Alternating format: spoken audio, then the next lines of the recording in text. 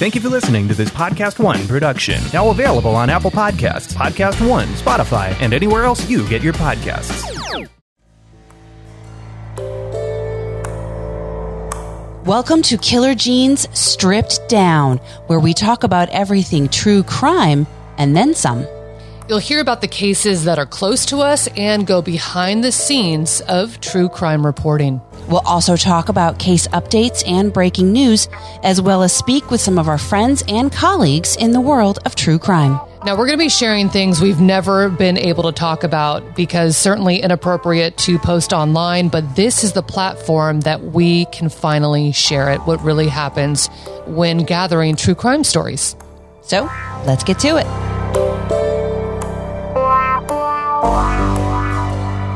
Hi, everybody, and welcome to Killer Gene's Stripped Down. We are so excited to have our guest today. It is our very good friend, legendary investigative journalist and child predator hunter, Chris Hansen. Chris, welcome.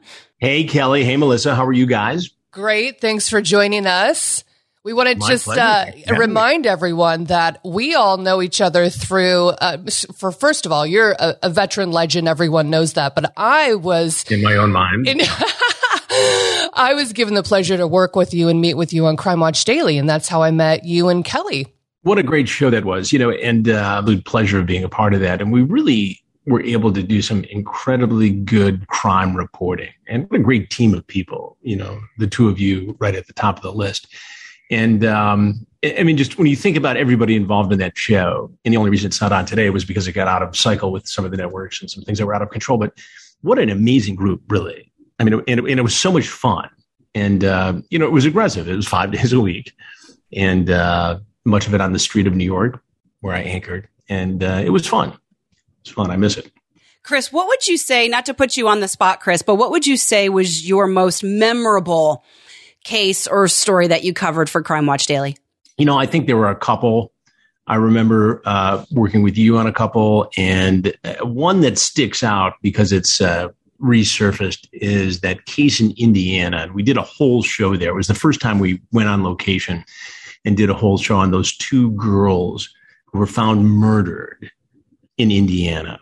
And I remember going out there, and we anchored the show that morning, and we had a lot of interviews, and a couple of the correspondents were actually out there and producers with me. And to this day, that was 2017, and to this day, that case is unsolved. And it haunts me because they have the cell phone video, presumably of a potential suspect, and audio of that suspect. And these poor little girls were doing nothing but going for a walk in the field. And I remember doing the camera pieces next to a train trestle, long ago abandoned, that went over a gulch with a river. And you had to walk over there to get to the crime scene. And it was just haunting that just over there, these two, little girls' bodies were found, young teens. And it just really, I hope we can somehow figure out a way to solve that case. I know the FBI is working on it, and local police, and they put a ton of time into it. But for the sake of the family and for the sake of justice, I hope we can get somebody prosecuted there. So, Chris, you have been well known for going after and capturing child predators. I'm sure that's not something that you said, when I grow up, I want to be. You're exactly right. It's funny because obviously it's become the iconic thing that I've done. And, in a 40-year career, which is shocking to come to grips with. I've been doing this that long, but I didn't set out to make it a franchise. It clearly has become iconic for all the reasons we know. It clearly has become the thing I'm known for. I always joke with people that when my oldest two were in high school, being a television correspondent wasn't a big deal. They went to school with athletes and superstars on Wall Street and captains of industry. But when South Park did a Chris Hansen parody episode, suddenly I was the coolest dad there. And that's kind of the cultural bridge that I crossed there. But, Predator is, 10% of my portfolio, but it's what people know me for. 10 Emmys and none of them for Predator. But it's important work, and it was important as, a franchise within Crime Watch Daily, because I had shot a new investigation prior to taking over as anchor there, host. And I think it's important. And especially when you think about the environment in which we are today, in this pandemic, where kids are spending more time online than ever before, parents are otherwise engaged and not always able to monitor these activities or understand how many social media platforms exist today. When we started the Predator investigation 17 years ago, we merely had decoys in chat rooms on AOL and Yahoo. Well, today, the number of social media platforms has absolutely exploded. And we've been out doing new investigations for a new television series and some other projects. And it's shocking. 17 years later, it's more prolific than ever before in terms of a crime. It boggles my mind. I thought we'd do it 2 or 3 times and nobody would show up. I wasn't even sure people would show up the first time. Honestly, I thought I might have just wasted tens of thousands of dollars of the network's money. And you've done some very elaborate sting operations in all of your years. Did you ever find that there was a certain characteristic or a mentality of the predators that you spoke to? It's interesting, Melissa, you bring that up because everybody asks, and it's a great question, what do these guys have in common? And you want to put them all in one category. I do this podcast now, Predators I've Caught, where we go back through some of the cases and I immerse myself in them in a way I wasn't able to do when we were doing the interviews, right there and then. You only have so much information as these things happen. And to go back and really just soak yourselves into it. And I think it's a combination, and I think about this all the time. It's a combination of ego, of lack of self-control, of this attitude that I can get away with this. And then this selfish justification that this is okay for me, that this girl, although 13, and this is rape of a child, girl or boy, said it was okay. So it's okay. And these guys have a way of blurring this line between fantasy and reality because it's online and because of the anonymity and because of the addictive nature of the internet and the 24/7 access. And they start to say things they wouldn't say face to face. And then it normalizes this.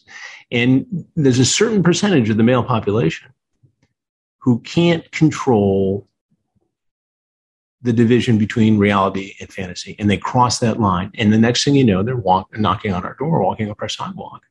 And I think that's what these guys have in common. And the other thing, quite honestly, Melissa, is they don't stand out from a crowd. I mean, yeah, we've had some creepy guys walk in. Might as well have had the word predator tattooed across their forehead. But, we've also had doctors on the cutting edge of cancer cures. We've had teachers. We've had military intelligence officers, law enforcement officers. We've had guys from all walks of life, and they don't stick out of a crowd. Chris, do you also think it's crimes of opportunity as well? And so how does social media play into all of this in the platforms? Meaning there should be some sort of responsibility, I think, on their part. And I know it's a big question and it's one that's hard to answer, but in your opinion, what do you think has to change? I spent a lot of time, thinking about this, this crime in general. When we talk about the drug problem, and at some level, there's an addictive nature to this, right? So how do you solve that? How do you prevent it from happening and how do you deter the crime? Okay, those are the key questions here. So in the drug world, we've decided to decriminalize some of this behavior because it's an addiction. It's a sickness in some cases. Yes, there are bad guys dealing drugs and murders result and all kinds of bad things result, but the demand is from addicts, right? And so if we treat the addict, we reduce the demand. That's demand reduction. So maybe some of those guys shouldn't go to prison. They should get treatment, and women. And that works. The problem in the case of child predators is, while it might be addictive behavior, there's not a solution that works across the board, nor is there for drug addiction for every addict. But it's really much more murky when it comes to this predatory behavior, because some guys can get wrapped on the nose, given probation, monitoring of computer activity, registration as a sex offender, and they'll go straight after this. They'll not do it again.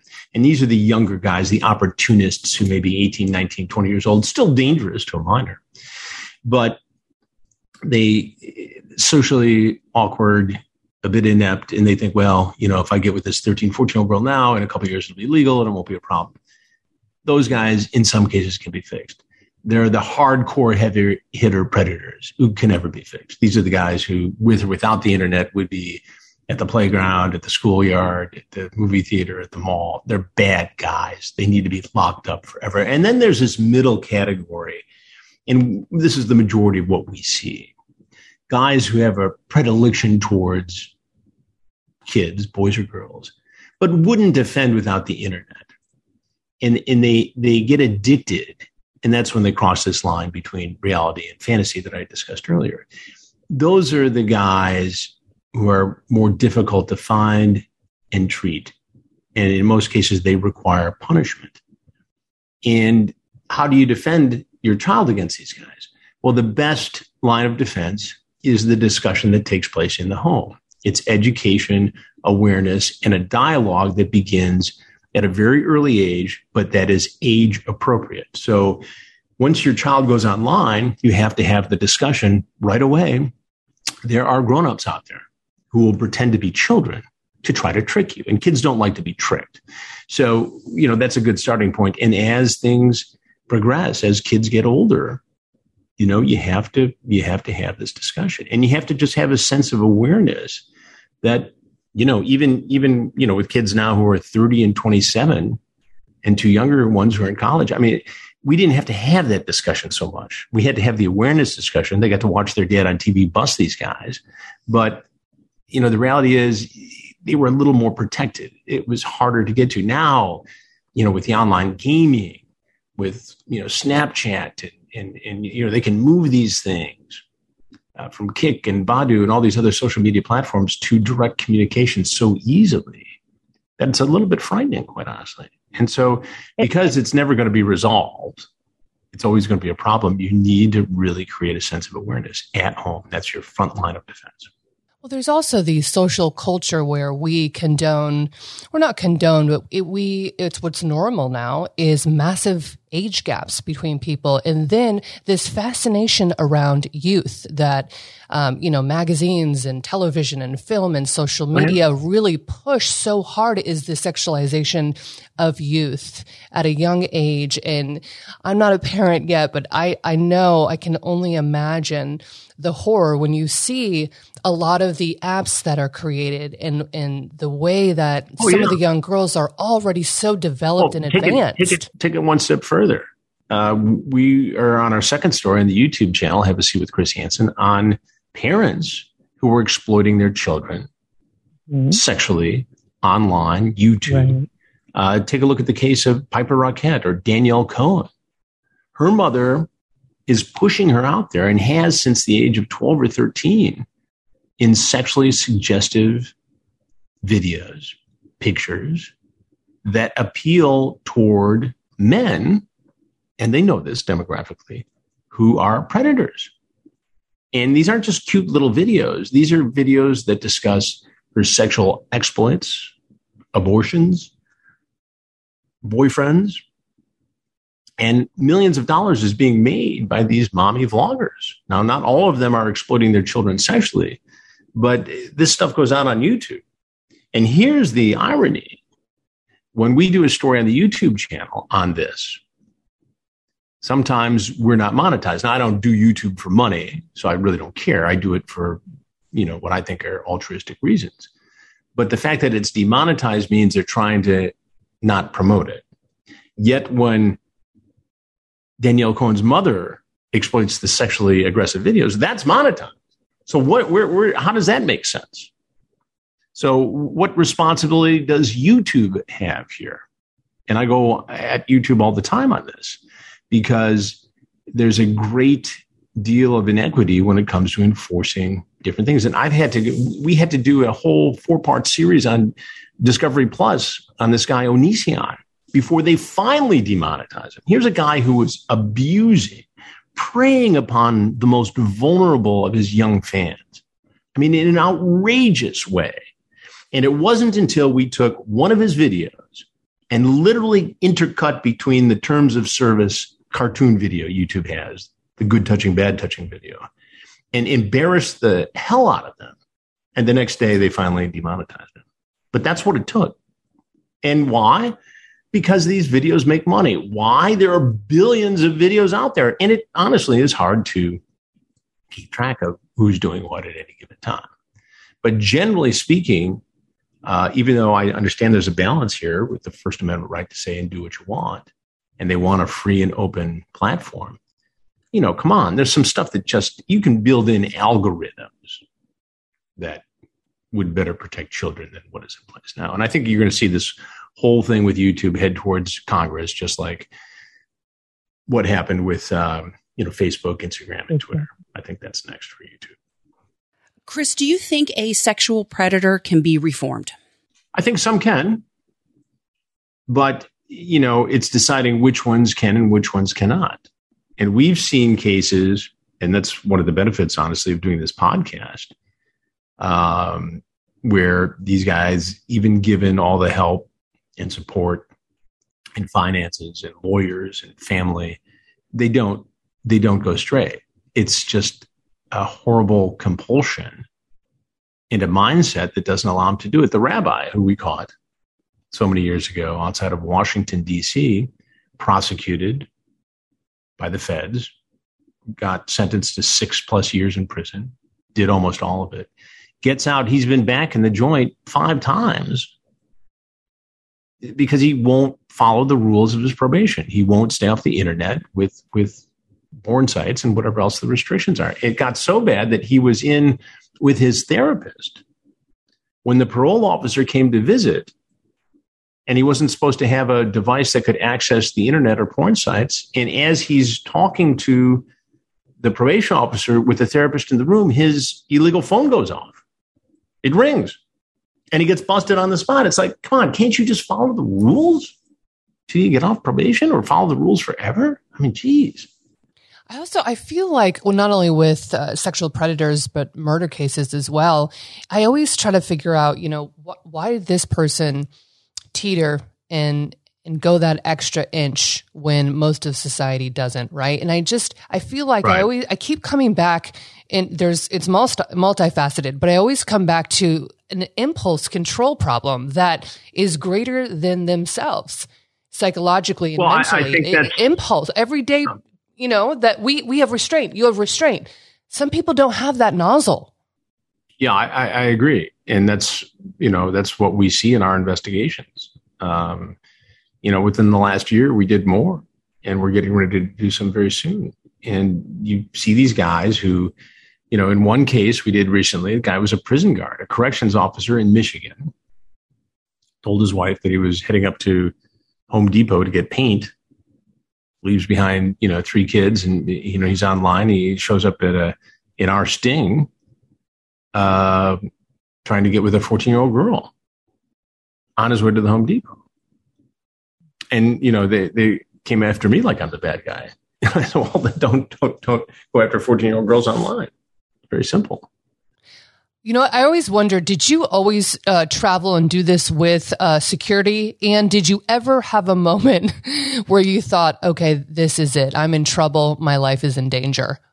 Yeah, nothing really. I mean, we take a lot of precautions. I mean, even before we collaborated with law enforcement, the first 2 investigations before we collaborated with law enforcement, I had security. Ronnie Knight was there, and he's a former NYPD guy who did security for NBC for years, and even after NBC comes out of retirement occasionally to help me out. But we take precautions. We have proper security. It's a fluid sort of investigation. Anything can happen at any time. And I think that's part of the reason why people like to watch it, is because it's not guaranteed that something won't happen. But we take as much precaution, as many actions as we can to prevent it. And we've been pretty good about it. Now, have we had some close calls? Yes. In Flagler Beach, Florida, a guy didn't show up until after we had shut down the investigation for the night. Turns out he was a police officer at a small town at the Alabama-Florida border. And they pulled him over in a traffic stop because, and I talk about this in one of the podcasts, because we didn't have time to get, the house turned back on. And they arrest him. He had a loaded 38 in his pocket, and in his car he had a 45 caliber, a shotgun, and an assault rifle, 800 rounds of ammunition, chainsaws, chains, anchors. I mean, just his vehicle was full of bad stuff. So what happens is the guy walks in. Now, I know intellectually that Ronnie Knight's not going to let anything bad happen to me or the crew, but it could be a mess, and you don't want that. I mean, just from a practical standpoint, you guys know, you've been in the business a long time. We had another guy who showed up in Fairfield, one of the cases that was on Crime Watch Daily a few years back. And in the guy's car, he had a loaded weapon, duct tape, rope, video camera. He was going to take a 13-year-old girl who he thought was a 13-year-old girl for a driving lesson. And this guy worked for the local cable company. So he was in people's homes every day. And he was on the list to become a police officer in the state of Connecticut. He had gone to the police academy. So, what happens when a guy like that, I mean, presumably there's some filtering or weeding out process that would hopefully make sure that this is not a guy who became a police officer. But what if, so we've had a lot of those. We take precautions in terms of, you don't want to allow anybody in that environment who's carrying a weapon. And if we have any suspicion whatsoever, the police will take him off before he comes in, and we'll just rely upon the police interview, or if I can get an interview once he's in custody, we'll do that. But nobody wants to. None of this is worth risking, somebody's life on the crew.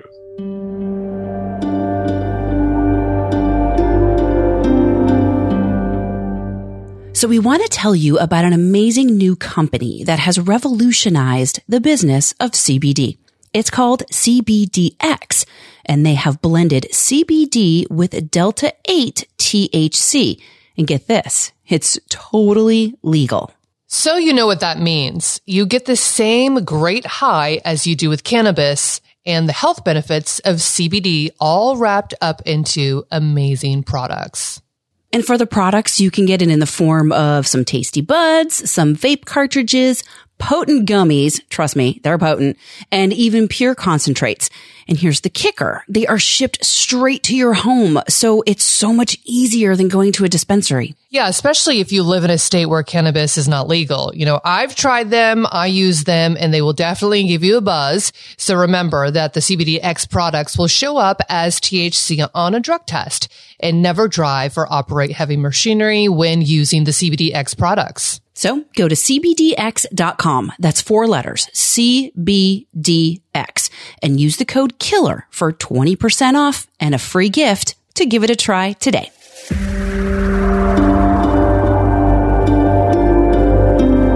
Chris, I want to switch gears for a second because one of your sons is a journalist, correct? They're both, one's behind the scenes and one's in front of the scenes. Yeah. How was your reaction when he, basically came to you and said, Dad, I want to do what you do? It was gradual. I mean, both the older boys grew up around, a house where it wasn't unusual to have a CIA officer, out for boating or fishing one day, or a judge or a mayor or a governor over for a cocktail party or coffee. And they would come with on shoots occasionally. And in fact, my oldest son was second cameraman on the Predator shoot that aired on Crime Watch Daily, Chase, and he worked on Crime Watch Daily. He now does films and commercials and other crime shows. Not just with me. He's got his own repertoire of work now, which is really cool. It lives in Brooklyn. And then Connor, who's the ham like his dad, is on camera and just finished up a 3-year stint in Oklahoma City, and now he's heading to Orlando to start on January 3rd, and he's moved his way up the ranks. So it's exciting. And, look, I try to keep a soft hand with all of it because I want these guys to be their own, identities, have their own identities in this world. But it's a very competitive business. It is really cool for me to have these discussions with my 2 sons, now 27 and 30, about journalism. And, we sort of have a morning meeting. What's going on? What's this? What's that? And I don't think it's a bad thing to be able to call your dad, who's in the same business, and say, hey, I'm outside this event and this is happening. And what do you think? But I don't, they learned a long time ago that there are wonderful benefits to being in this business, but you can't muscle the badge. You got to earn it on your own. You got to treat people very well, the people with whom you work, as well as your sources. You can never burn a source. You have to be respectful, and you have to be smart. You have to play for the long haul, and I think they both understand that. I remember growing up in the ranks of news in those small markets, and it really defines your character and your strength and what you can endure mentally and emotionally. It really puts you on a strong path. I was lucky, I'm older than both of you, but, I was able to get a job as a television reporter at the NBC station in Lansing, Michigan, when I was still a senior at Michigan State. So I got a, early start, and then went from Lansing to Tampa to Detroit, and from Detroit to the network. But, Connor has gone from Traverse City, which was a town in northern Michigan, to cover a lot of land. And he was there 2 years, and it was a great experience for 2 or 3 years. He had a great news director, and he was taught well and covered a lot of different things. In fact, one of his stories, he calls me one day and said, "You wouldn't believe what happened in this courtroom." I said, "What?" It became a story for Crime Watch Daily. We went up there and did it. Crazy murder case. And from there to Oklahoma City. And I thought Oklahoma City was great for him because it's you could have gone to Grand Rapids, fine television market, easier move, but you're not in the tornado alley. You're not with sheriffs in outer counties who've got cowboy hats on and big belt buckles. You're not, dealing with the oil industry and cattle and, all the great things that come from a young man or woman having to go out to a place they've never been and work there for 3 years and be a reporter. Not just go to work every day and go to office, but you have to learn the lay of the land, and you have to meet people and know people. And it's a magnificent education for a young man or woman. And people say, "Oh, news is this or news is that or TV is changing." Well, of course it's changing. Imagine the changes from when I had to edit videotapes that were that big to talking to you live on a laptop from my apartment in New York City. I mean, you change with it. I mean, look, the days of working for one network from start to finish are gone. I was at NBC for 20 years. It was a wonderful 20 years. Loved every second of it. And it created the opportunities that I have today. But, I'm doing stuff with Discovery Plus or talking to that network or that streaming or doing, I'm doing 20 things that I wouldn't be able to do without having been at NBC for 20 years. But people don't work for one network anymore. That's just not the way it is. Some do, and that can be very gratifying. But the new world is multiple streaming services, or at least at this level of the television business. And you try to create product that has impact, that creates awareness and dialogue, and takes people to places they wouldn't be able to go otherwise, and see things they wouldn't normally be able to see, and hear things they wouldn't normally be able to hear. It's taking viewers on a journey of discovery and telling a story that, few other people get a chance to tell. And to me, that's what makes this business still great. Well, it's changing, as you said, but also so is the definition, I think, of a journalist, is what I've noticed over the years. And there's many tiers and levels and platforms. Do you think that the credibility, the definition, what a journalist is, has changed? And is it for the better? And, in my memoir, I talk about how, newscasters and reporters were admired for so long. And then I did notice personally a shift when I spent 5 years covering Southern California news. And at times I personally felt that, society would turn on us and we were the villain. We were the villain for showing up and trying to tell the story. We were the villain for trying to knock on a parent's door whose son just shot, 10 people in a theater. Do you think the notion and the idea of a journalist has changed? I'm just curious. Well, I think it has evolved. And in some ways good, in some ways bad. I mean, look, the technology has allowed us to be more adept, to be in some ways more intrusive, I think, to go live from somebody's front yard in a way that didn't happen, 30 years ago, maybe. So we do have the ability to disseminate information quicker, and at a more intrusive level And I think there's more competition than ever before. So sometimes if you get, somebody who isn't as sensitive as they should be, I think that intrusion, when not, done properly, creates resentment, anger, and frustration. And if you don't know how to handle a situation with a distraught family of a victim, then you can create animosity that's unnecessary. And I think that sometimes journalists, in an effort to be first, be best, be aggressive, create a name for themselves, can cross that line. And that's why I go back to, if you're in it for the long haul, you're going to develop these kind of relationships that allow you to get into somebody's home and treat them with respect. Now, fortunately, a lot of what I do today is with perspective.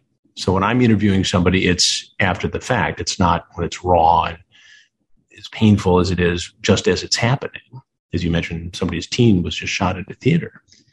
But you just need to you need to be adept at handling that situation, and not everybody is. And it does create animosity. And the other thing I've seen is this polarization in the political world where there's an attempt to vilify anybody who thinks differently than you.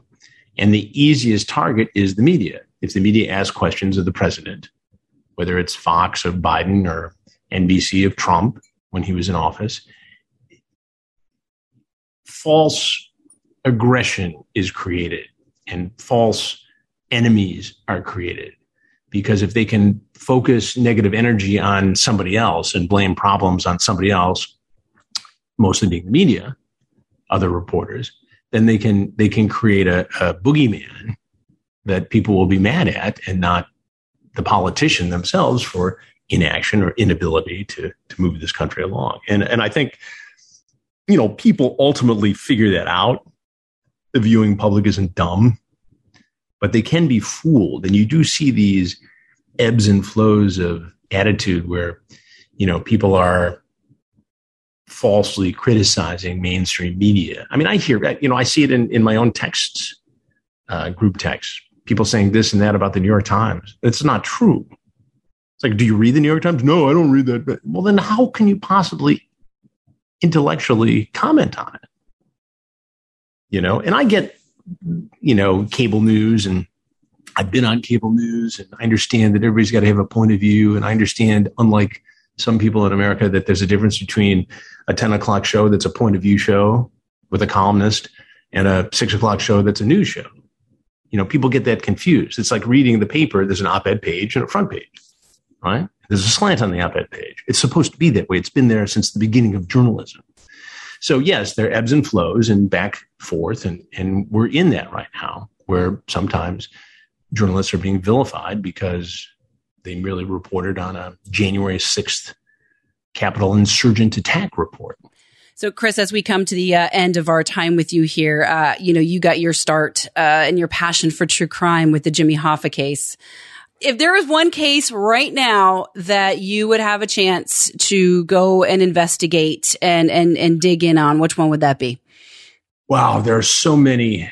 I still, I'm of the age where, I became aware really during the Kennedy assassination. I was old enough to remember that. And coincidentally or not, just yesterday, some of the documents were released by the government. And I think, to me, my vintage, my age, my coming of age, I would like to see and read everything available on the Kennedy assassination. I'm not a conspiracy theorist, but I know there's something there that we don't know, or I suspect there's something there that we don't know. And, Camelot and, the whole scene of it all, it just, in his, I grew up reading the PT 109, so that's, that's something that I would like to, if I could immerse myself on a 5-year project, that's what I would do, and have unlimited access for sure. Okay, 2 quick questions. I don't want to put you on the spot, but I will.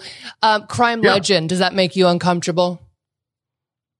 Do you see yourself as a crime legend who has just broke so many barriers and changed society? I mean, you're a meme, you're a statement, you're a phrase. Is that weird? I mean, have you taken that all in? I don't, when somebody writes something negatively about me, I let it spill off, and somebody writes something glowing about me, I don't take it too seriously. I mean, it's obviously flattering. At the end of the day, I'm a hardworking reporter who's been very fortunate to get the breaks that I've gotten to work with the people with whom I've worked. And I mean, from the get-go, I was in 1993, I was 33 years old, never done a news magazine piece in my life. Was a sharpshooter, Detroit street reporter for 10 years. And I fell in with NBC, and Jeff Zucker and Beth O'Connell and Paul Greenberg, and these people sat with me in a tracking booth and didn't leave me until I could narrate and track a news magazine piece and tell a story. And that, to me, was finishing school. And that allowed me to do the next thing and the next thing and the next thing. And now turned into Dateline. And Dateline turned into a series of great stories and breaking news and, being on the on the edge of history being made and reporting it, from Oklahoma City to 9/11 to everything that's happened since then. Up to and including the pandemic and whatever's going to happen next. So, I've had a lot of lucky breaks. I've always said this, and I said this to my son earlier today, Connor, that, it's all exciting. It's all great. It's great to move to a different town. But at the end of the day, you've got to be the first guy in and the last guy to go. And you've got to lead by example. How you lead your life. You can't yell at your kids to do this if you're not living that life. And so if you lead by example, all the people around you are going to work their asses off to make you look good. And whether it's Crime Watch Daily or Dateline or To Catch a Predator or Killer Instinct or, the next thing, and the next thing, that's what it's all about. I mean, you look at Colin Powell's 13 rules, and that's it in a nutshell. That's it. It's being a leader. It's not asking anything of anybody else you wouldn't do yourself. And that comes from people you interview on air to fashioning a script so it's fair.